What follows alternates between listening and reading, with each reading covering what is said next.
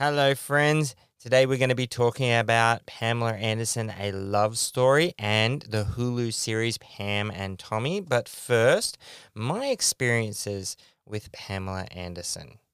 Stay tuned.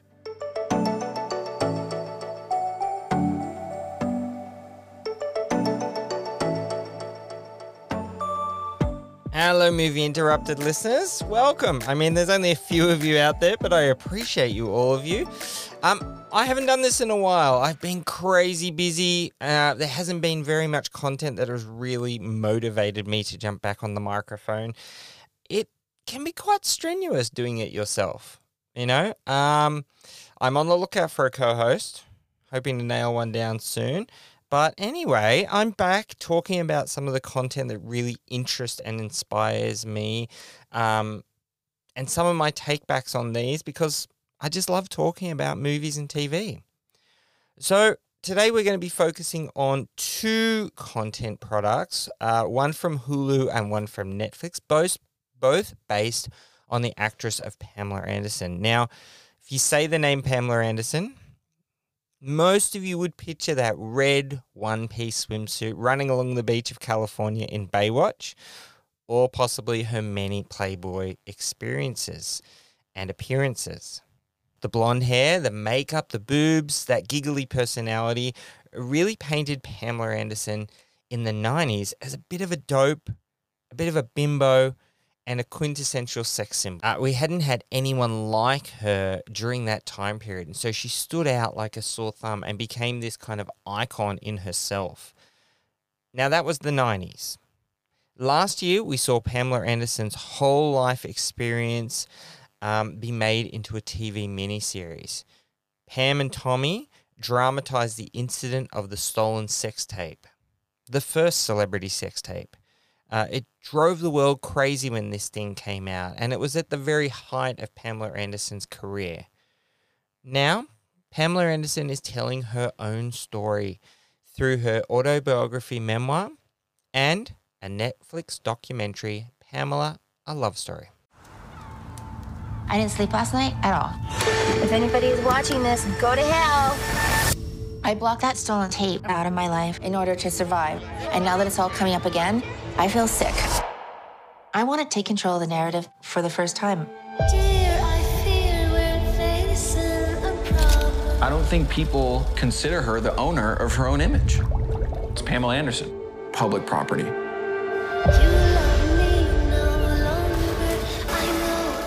I didn't feel like I had a lot of respect. Did you want to be a serious actress? I am a serious actress.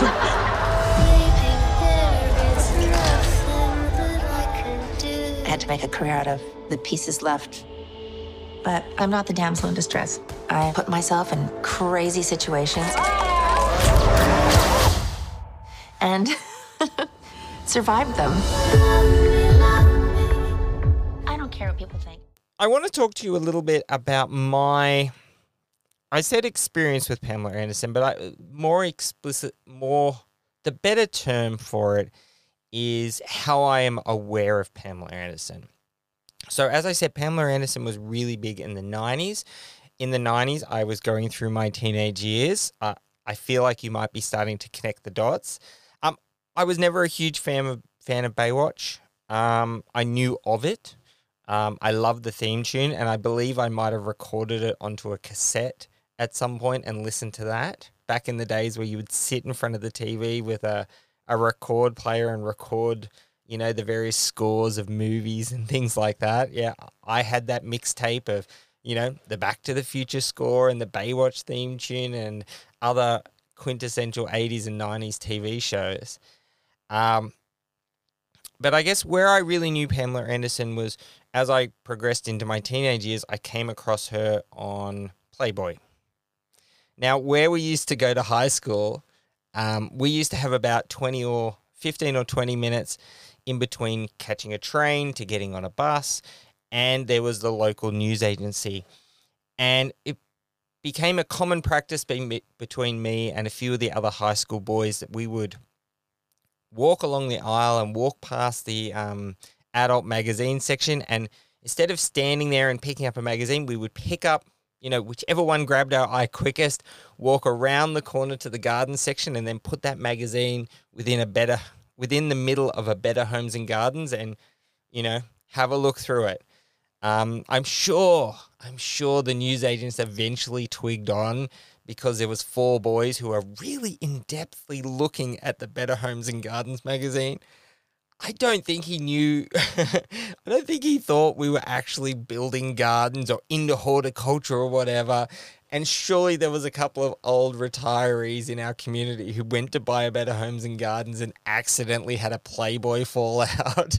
I mean, that would have been damn hilarious. But yeah, I mean, Pamela Anderson was like no other woman during that age. She stood out. She was just an iconic sex symbol. And so whenever she appeared on the Playboy magazines in the 90s, it was something that as a teenage boy you gravitated towards. And I have a very distinct memory of one year they released like a best of. It was a complete Playboy magazine with none of the articles in it because, who reads them? But it basically had all of Pamela Anderson's shoots to date in this one book. And I was obsessed with this book. To say I went into the newsagents every day and had a look at it is an understatement. I tried to purchase it from the newsagents by buying several magazines and having that at the bottom, at which point the news agency said I shouldn't be looking at them and basically explained to me that he knew what we were doing and we should get out of his shop. But that did not leave me undeterred. I plucked up the courage and went up to my fairly religious father and asked him and tried to persuade him to buy the magazine for me, to which point he said, son, I've never bought one of those magazines and I don't plan on doing it now. So, sadly I did not get the magazine, but, it was probably for the best, to be honest. So that was where I knew Pamela Anderson. I was aware of her I wasn't aware. I loved her barbed wire film. It was a horrible film, but the scenes I'm talking about.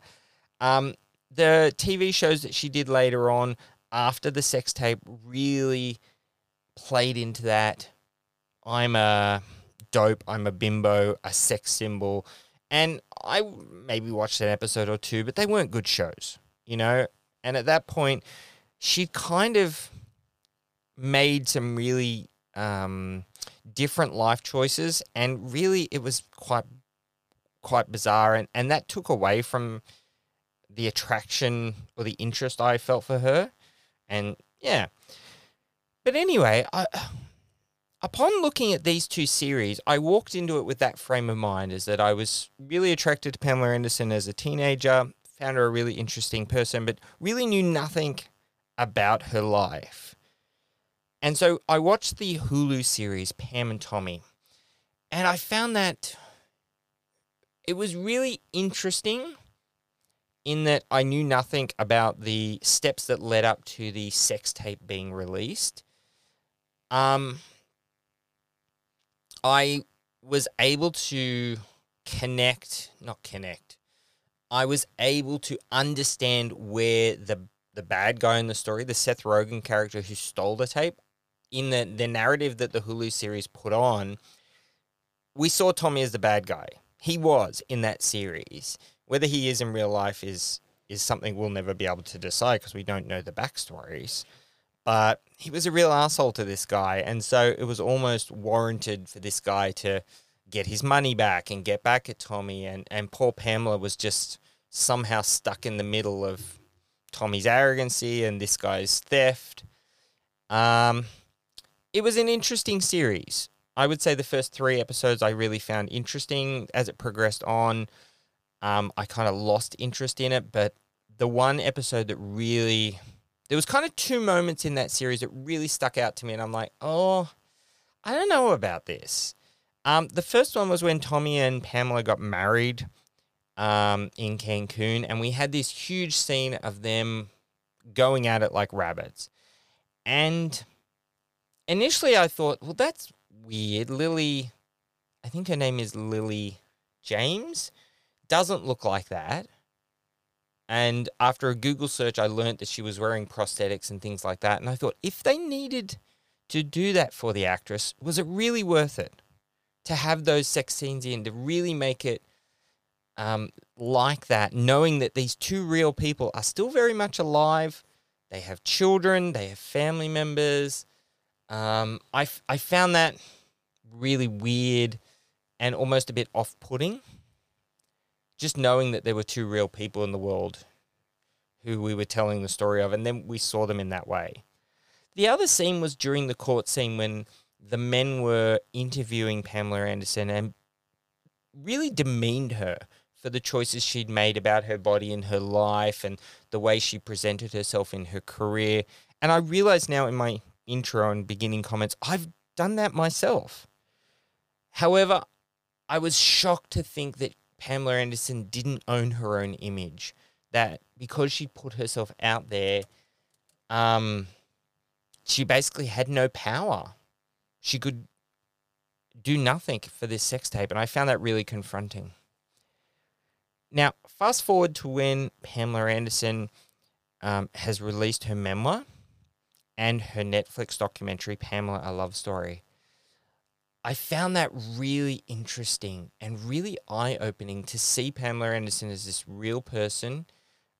She wasn't particularly putting on a show, except I still feel there was an essence of a character there. I wonder whether she was still her real self, because she was such a light person, a very chaotic in her mind person. Ideas would pop in and out. Very carefree. But extremely positive and happy. You know, even when she was talking about some of the negative things that had occurred in her life, she still treated it with a air of positivity, and it happened for a reason, and I got through it, and it made me stronger. But when it came to her talking about the sex tape, she had her two sons around her, which, I mean, those two boys look very, very similar to Tommy Jones, which I found very interesting. But having to hear her explain it to the boys and them talking about their impressions as they're watching this Hulu show and things like that, you realize how much of a violation this thing was. You know, we didn't really see the real person behind it. We didn't see the effect it had on her. And to see the way that she was treated before that somehow in our society it made it acceptable for us to put her in that box as a pure sex symbol. I found that so confronting. And looking back at some of those interviews with Jay Leno and other characters like that who directly asked her about her breasts, and she's like, wow, that somehow that was acceptable in those days. Like, thank God it's not now. But to see that, wow, it looks so dated and so cringeworthy. And you could even see her kind of cringing a little bit, but understanding, you know, I need to play the part. You know, I need to move forward. I will say, I really connected this to the Elvis story. Mostly because I've only just finished reading the biography and watching the movie. But I found that these people that have talent or have ambition are really such a product of the people around them who assist them, who open the doors for them. And I wondered, you know, what would Elvis have been like if he had have had a manager that looked after his well-being, that chose roles and gigs for him that really worked for where he wanted to go. And I felt the same way for Pamela. You know, you think if someone had have connected with her in those really early days when Playboy first found her and spoke to her about, what do you want to do? Where do you want to go? You know, you want to be a real actress? Then let's start with Baywatch and build your profile and move on to something else. You know, we need to stop doing this and emphasize that. And it didn't seem like she had that. The impression I got was she kind of floated through careers and she saw what she needed to be. And there was this one audio cut from an interview she did on Baywatch where she spoke about someone was asking her, do you feel like you're a real actress? Or something along those lines. I'm paraphrasing. And she said, but I am a real actress. And in my mind, I'm like, yes, but no. And I say that because, yes, she was doing real acting on Baywatch, but people weren't tuning in for that. And I think that was the difference, you know, like we all could probably pick a few actors or actresses who have done roles where it was purely a visual component. But then those people have transitioned into more of a dramatic role or more of a comedic role. They've done something further with that first role. And perhaps for Pamela, the sex tape eroded that path. You know, she might have gone into somewhere different. But the sex tape certainly crashed her career, and she had to kind of pick up the pieces from there on and see what people would allow her to be in the limelight. I wish I had known more about her activism as time went on. I knew a few of her PETA campaigns, but I found that really... I always find it inspiring when people donate their life to a cause, something they feel so passionate about, and when celebrities use their voice for something that they feel so strongly about rather than just, you know, the typical tax haven. The very last thing I'll say is that out of all these things, I think the biggest takeaway for me is that we don't own our own image. This Hulu series, which no doubt earned a massive amount of money just for the pure publicity of it, would have earned a mozza of money. And Pamela, Tommy, and her boys and whoever else involved would have seen none of that. Even though not only did they not just use their likeness, the person looked exactly like them. They used their words, they used interviews, they used, you know, it was them. They deserved money from that. And whether they were offered it and turned it down, here or there, but the fact that they couldn't say no to it, I find that really scary, that we're in that place in our world where you don't own your own image. You know, we see that all the time when paparazzi take pictures of celebrities and they own that picture. If that celebrity posts that picture on their Instagram, they have to pay the paparazzi for a picture of themselves. Isn't that crazy that you don't own your own image? That was one of my biggest takeaways, is that your life can be represented in whatever way media wants and you don't have a say. It would take a mountain to stop that from happening. And I find that something that, for me, that's the biggest takeaway from this, is that we need to do something to make sure that whoever it is, you have control over your own image and the people who take photos of it. Because as we move into this social world and where photos and videos and things like that last forever, the thought that you don't control the image of yourself is terrifying. Well, what did you think of the Hulu series Pam and Tommy and the Netflix documentary Pamela, A Love Story? Did you agree with my points? Did you have a few different ideas? I would love to get your ideas. And if you'd feel like sharing them, jump onto the show notes where I have left a link where you can leave a voice comment, which I would gladly add to the next show. Thank you so much for joining me for this week's episode of Movie Interrupted, and hold on soon because we'll do another couple of interrupted phone calls with some really cool characters from movies I love. Until next time, goodbye.